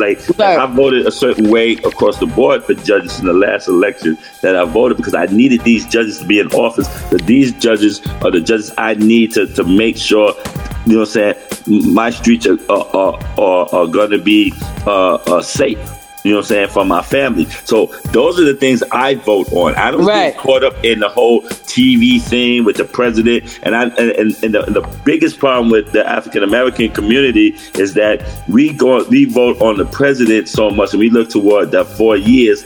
And I know some African Americans that only vote every 4 years, and that's the most and they don't vote on all of the local elections. The local election. They can't even tell you who their councilman is. Their public advocate is. They're just like when Billy Connolly was on here, and I was talking about far as sanitation commissioners. Oh, you must live in Nassau County. He knew right away. Because again, those things are important to me. The fire commissioner is important to me. I need those things. I need to know that my assemblyman and woman is going to be there. Matter of fact, I help oust the assembly person to get in another assembly person. I help oust one to get in another one. Okay, because that particular senator, they were going, that she's just under that senator. But that senator I knew was going to get us the money in our district that we needed. He was getting us those millions of dollars that I knew we needed in our district to get certain things done. So, you want her in?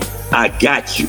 Because this is how much I want, though. This is how much our district needs. Okay, cool. We're going to give your district XYZ money because, hey, endorse her.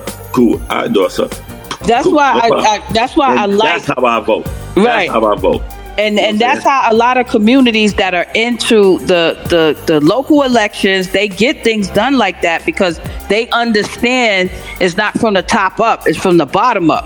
You know, and they know that because, like I was mentioning in New Haven, I always, because I was very proud of my friend. They have all the community people. At one time, it was a lot, all the white people, and it was some people that didn't know the community issues that were in office and in those local positions. And all of the union members, they did a campaign in New Haven, where Yale College is at, and they all got elected. It was crazy. They did a sweep.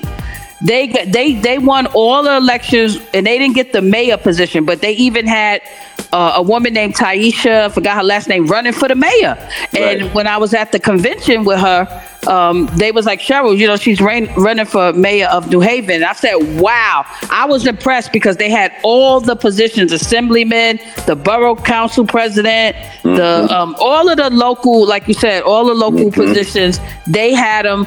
Number one, they were black people elected, but they were union members elected, and then they left the unions to go be because you can't work in the union and still be in your politician seat. Right. So, but they were people that the community knew, because the union in New Haven, even though that was a part of my union, but they got their own stuff. Like we had New York did their own thing, Connecticut do their own thing, Jersey do their own thing, but we all one union. We just have different districts. And when we all went out there to support it, it was just great to see, and it motivated a lot of people in other cities to, like, if they can get this done in a racist town, what? You telling me people in the community of Yale, like right where the college, this school that a lot of black people don't go to, they all a councilman, borough president, they making all the speeches and all that stuff. So that was great to see. But yeah, like Billy said,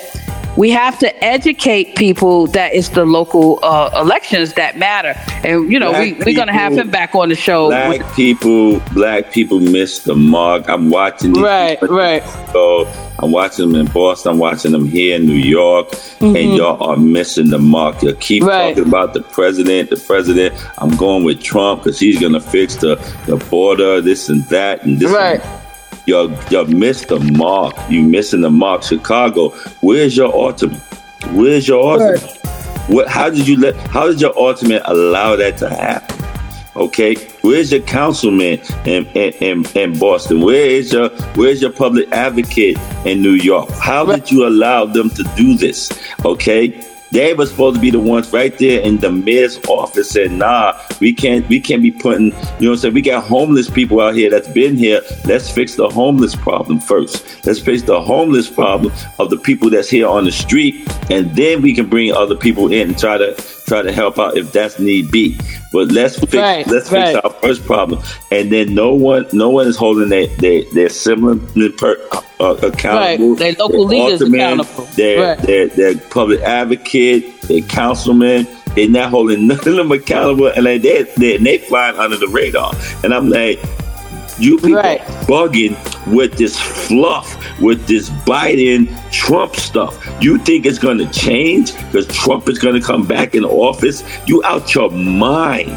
I can show you a picture of a ghetto from 30 years ago, and I can show you a picture of a ghetto right now. It'll still look the same. How many presidents have we had in 30 years? Okay? That doesn't change a bit. What you need is your local officials and hold them to account. You know what? Reason why you don't hold your local officials to account, because you're not part of the in crowd. And they're not a part of their community. And the less people vote in those things, the more those guys that want to get in will get in. Because all they need is the right kind of votes. They just go to the right churches, the right organizations, the right unions, and they promise a bunch of stuff, and then you are butt out because you're not involved with it. You're not involved in none of the local elections, none of the anything. You don't even speak it. I can guarantee you the majority of you right now don't know who's your college elected official. You don't know the college what is called because the presidency is voted on what is called the college elect, right? How many? So how many of you know of any of those people? Have you sat down with any of those people? Have you talked to any of them? Have you brought them over to your house for dinner to know how they're gonna vote? Get what I'm saying? So you don't even. Well, one thing that frustrates me that we don't understand politics, but we always ready to talk politics. Right. And you know what I think? I think that we got to teach that. Like Billy made a good point of, because the communities are not the communities. You know, people are not you know how your area community of people, because when things go, you know, like if y'all need your street light, everybody in the community knows what's going on. A lot of the communities are not into what's going on, and they're not leading and being a voice in their community. So what Billy had said, Billy Council, when he came on, is that if we start building the communities, the committees in the communities again, now we can have forums and educate people. Because remember, they used to have a lot of community meetings where they're telling people this, like, let's find out who our borough president is. Let's do this. Always have town hall meetings. Right, but people don't go. Right, exactly. When they have school board, how many of you are going to your school board meetings on a weekly basis, on a regular basis? Right. I mean, you're doing that. That is important. Right. And you're not taking time out. You're going to make all excuses in the world that, I don't have the time because X, Y, and the Z. But you know how the Atlanta Housewives episode, you know the this and the that on TV. You got to be kidding me. You know who was on The Bachelor. You got to be kidding me that's the reason why you're not going. Don't front because you want to see the latest and the greatest, because you work hard all day. You are home and now you want to escape into the Tal's vision. But I'm telling you, that's the reason why things go over your head with great sacrifice. Right, and if your councilman is crooked, everything else is going to become clear. If your assemblyman is crooked, everything is going to be good. Again, they're having a special election right here in Nassau County in Queens, right, for Tom Swazi and I forget the other lady's name again. But it's a big battle because the guy that was elected, that actually got elected, because Tom Swazi actually, when he was running for president, he had to abandon, or governor, he had to abandon that seat. And the guy that got in ended up being a crook. He ended up being this big liar crook. And then they had to get him out because he was an embarrassment to them. You know what I'm saying? He was a big embarrassment. You know what I'm saying? But now they got this other woman, and the Republican Party is backing up with big money and everything. So Swazi wants his seat back. Now he's running, and it's getting ugly. It's very, very ugly. You understand what I'm saying? But a lot of people are not paying attention. Now they're paying attention because all the corruption came out. Everything came out. Now they're paying attention. See, but you didn't pay attention before. You just allowed somebody to tell a bunch of lies, and then you didn't pay attention. And that's what happened, because you didn't go to the poll when you should have gone to the poll. And that makes the difference. You concentrate on this president thing. And I'm not saying don't go and vote for the president. I'm saying, especially what's happened is that why is the midterm election is always a lower turnout than the president's? Right. And this got to educate. That's the most ridiculous thing in the world. That is ridiculous. It should be, the midterm election should be the higher rating of voting compared to the. But also too, the people that are in office, if they don't have, if you just don't hold them accountable, because really they should be in the communities introducing themselves that I'm your borough president, I'm your alderman, I'm your such and such. But a lot of them get in that seat. Defaultly, they get in that seat, and then the community, like you said, don't hold them accountable because they don't even vote. They win in these elections sometimes because people just voted their party. They're voting the party, but they're not voting on the issues that the party is speaking about. And that's a lot of things about educating the community. But a lot of times, we used to go to their offices. We used to go to their offices, and that's when you meet them, and when you hold them accountable, like you show up in their office, like, oh, how come you haven't introduced? How come the community don't know who you are? And then they start campaigning only on election time, and we know that's cliche. Like, how come you in the community, or you're the alderman, you want to come to this place, or you want to fix something that was a problem for 2 years, but when election time come, you're getting it done. People are getting, they're getting hip to the scams, but like you said, I agree. They gotta get more involved in their local elections. Yeah, you gotta get involved in the community, period. And Ice Cube said that. Ice Cube talked about that a lot. Like when a president, he was like, people don't even do anything on a lower level. Because if we hold them accountable and the lower level people are connected with the community, the presidency will have more accountability.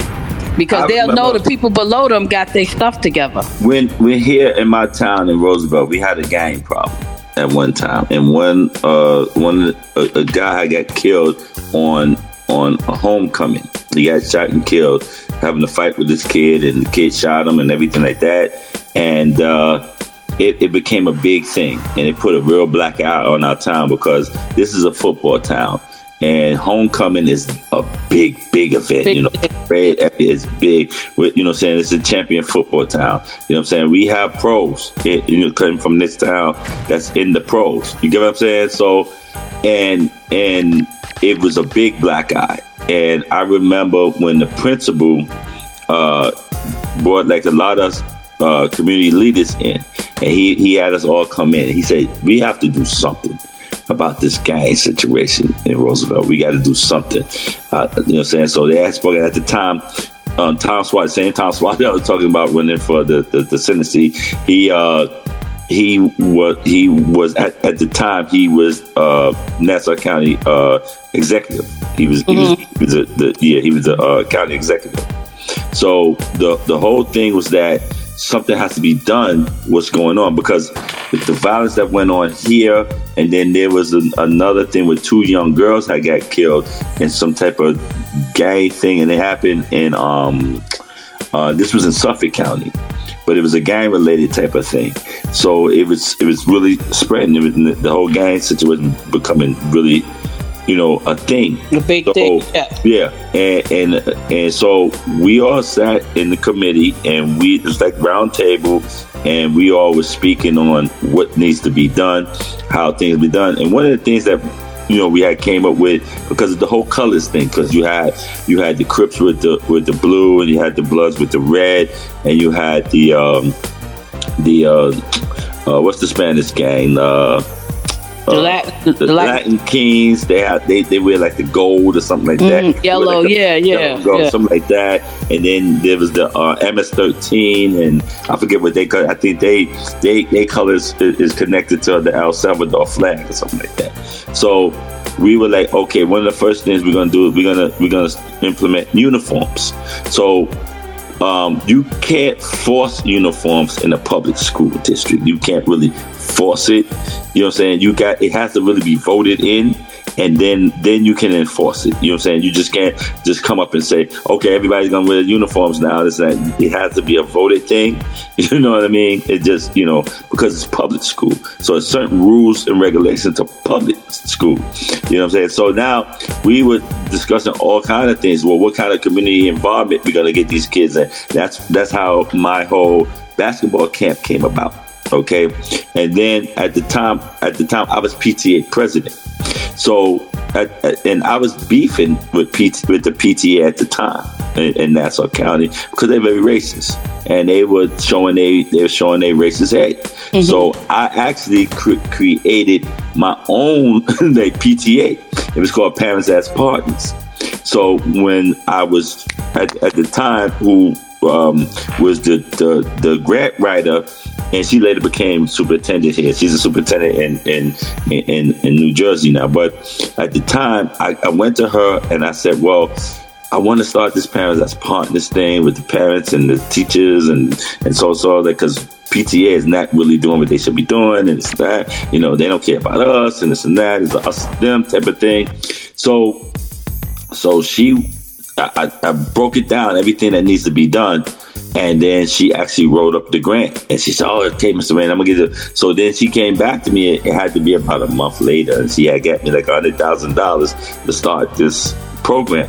So I started the program, and I was telling, I was trying to reach out to other districts too to say, "Hey, man, join this program. Kill your PTA and join this program." You know what I'm saying? So word got out. So then PTA really reached out to me because they was kind of ignoring me a bit. But then they came and they had this whole big thing, and you get what I'm saying? Now they kiss up my butt a little bit. It was just like that. You know what I'm saying? So everything that we were doing had to deal with, and one of the things that we did that was very, very big, we got fathers involved. we got fathers involved in everything. Everything that we did, it was a father thing. You know what I'm saying? Right. Not to exclude anybody, but it was a father thing, because the men had to show that, hey man, we're gonna stand up and have a backbone and take over our community. Is no longer, you know what I'm saying, we're going to walk the streets, we're going to do whatever we got to do, you understand, to make sure this happens, you know what I'm saying, and make sure. So I reached out, not only the church was involved, the mosque was involved, you know what I'm saying, I even reached out to the Nation of Islam to come over here, everything. Right. So a lot of things happened at the same, so many things were happening at the same time, because there was like a little tension between Latinos and blacks and all kinds of stuff was going on, where there was a whole protest where Al Sharpton came out here and everything like that. So a lot of stuff was going on. You know what I'm saying? And I had my hands in it all. Like, yo, man, we're not going to let people come in here and exploit us. We're not going to let people come in here and think they can take it over. We're going to run our own community. This is our community. We're going to build this for our kids to build this stuff up. So money came about to build new schools, to do parks, everything. I mean, everything. And that's where you gotta ask for it. Just you gotta put the tell people them in place and say, we need this. You want to be elected? We need new schools. You want to be elected? We need new parks. You want to be elected? We need our roads to be fixed. You want to be elected? That's how we were doing it. Everything. We went up to the border regions. We had bus loads. We did.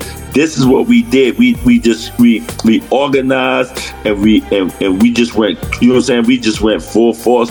But what it was is that what truly made the difference is see men, Black and Latino men, standing in the forefront for they families and saying, man, no more of this BS, no more. And it made the difference. It made all the difference in the world. And then because they brought it, the state brought in this puppet superintendent, and because he was good friends with Bill Cosby, so he brought Bill Cosby here. You know what I'm saying? Or to pass the budget, right? So I was against the budget. The whole thing. So, you know what I'm saying? That's all, because I didn't like him. So I went we were like, it was like this tug of war thing. He brought Bill Cosby in. You know what I'm saying? So I went to all the church leaders and everything like that. Because some of the churches, I saw what church leaders was butt kisses and everything, because they got down with, you know what I'm saying? Because he had Bill Cosby and all that stuff. It didn't pass. Right. It didn't pass, and my work was done. And from there, that's when they started calling me the mayor. That's when the nickname was you the mayor, because for that to happen, you know what I'm saying? Because they had this whole big thing. Because when they didn't have me on the panel, because they had a whole panel, Bill Cosby was on that, then they didn't have me on the panel. But like, well, Mr. Rainey ain't on that panel. You know what I'm saying? Yeah, you'll see why Mr. Rainey ain't on that panel. You know what I'm saying? and it's that. But again, my involvement with my community is everything that I embody. And you have to be that. You have to be that community leader, that community builder. You got to know who these politicians are and what's their agenda and what they want. Because if you get a bad politician in there, that person, he or she will corrupt it all, and the corruption will just keep going on and going on. And then the next corrupt person will take over that, and it just go on and on and on. And you just sit back talking about, well, I vote. That's what all they do. It's like and it has nothing to do with your community. They don't get involved. Right, and it had nothing. And Biden and Trump don't give a dang about your community. They don't give a damn about that. You know what I'm saying? They got bigger fish to fry. You know what I'm saying? They're overseas somewhere while your community is crumbling. And you have to get involved. You have to make those councilmen, those assemblymen, those aldermen, those, you know what I'm saying? You have to make those people be your voice. They have to be your voice. That's the whole idea of it. When they going up to the state, they got to be your voice. When they going to DC, they got to be your voice. That's how it works. You got to make these people speak for you. That's how you do it. And if you're speaking collectively, the unions know how to do it. The unions that's know how to do it. That's what we do. We train people to do that. Just watch what the unions do. And that's exactly. What we did too. We got the unions involved in everything. Yeah, all you just got to get the one curricula, because it works in every aspect of life. That's what I'm saying. And once we got CSEA involved, it made the difference also. Yep. You know what I'm saying? All the difference in the world. You have to do that because they were the ones that can help organize things. So you want to get those buses. You want to get the this one. You know what I'm saying? They know how to do it. They got the people to do it. They do it every day. That's our job. When you mobilize, you can organize. And we have organizers. You want to learn how to organize, I can train you. Exactly. That's why you don't see the politician on the street, because he can go into those churches and he can go into those union halls. Yep, that's what say what he got to say. Yep. And then the word spread like spreads out like that. Yep. Yep. But you got to be a part of it. You got to be at the town hall meetings. You got to be in all those things, and they have them. You just got to be part of it. I get these robocalls every day. I haven't changed anything because I want to know when they having these meetings, when this meeting is happening, what that meeting is happening. Right. Involved with it. And that's what it's all about. But Nelson is giving us the wrap-up sign over here, Soul Motivators. Yes. And, hey, we're going to take our deep breath and say our affirmation, protection, prayer, and everything like that. But today was packed with a lot of stuff going on, man. And I, to be honest with you, I'm proud of Monique. I'm proud of Monique. I am proud of her, and I'm even and Cat Williams too. Yes. Opening up. I know some of y'all gonna say, "Oh, the black thing and this and that," but I'm telling you, man, you got at times, man, you got to stand up for yourself and stand up for those who sometimes don't speak for themselves. You got to be that advocate again, because we can't keep putting everything, sweeping it under the rug. When you say those things that you're saying, all you doing is saying, you just using a new way of saying. What stays in this house, what's in this house, what happens in this house, stays in this house. That's all you doing. You just saying it in a different way. That's all, and that's all it is. But with that being said, we're gonna take our deep breaths and say our affirmation, protection, prayer on this terrific Tuesday. All right. So breathe in, hold it, release, extend it. Breathe in, hold it, release. Extend it. One more time, beloveds. Breathe in. Hold it. Release. Extend it. The light of God surrounds us. The love of God enfolds us. The power of God protects us. The presence of God watches over us. No matter where we are, God is, and all is well. It's Terrific Tuesdays with the motivator, Jazzy G. That is your affirmation, protection, prayer. You take that no matter where you go today, beloveds, no matter work, school, or play on this terrific Tuesday. Remember, I love each and every one of you. It's not a damn thing you can do about it. Hey, Star, what you got going on Terrific Tuesday? About to turn up the volume. Tell the truth, people. Truth will make you free. Hey, Soul Motivators. Me, Star, and Nelson, we're going to take 2 steps to the rear. Get on out of here, y'all. We see y'all tomorrow. Have some fun. Hey, tell the truth. Peace. Soul Motivators, hit us up. info@morningcoffee.chat. info@morningcoffee.chat.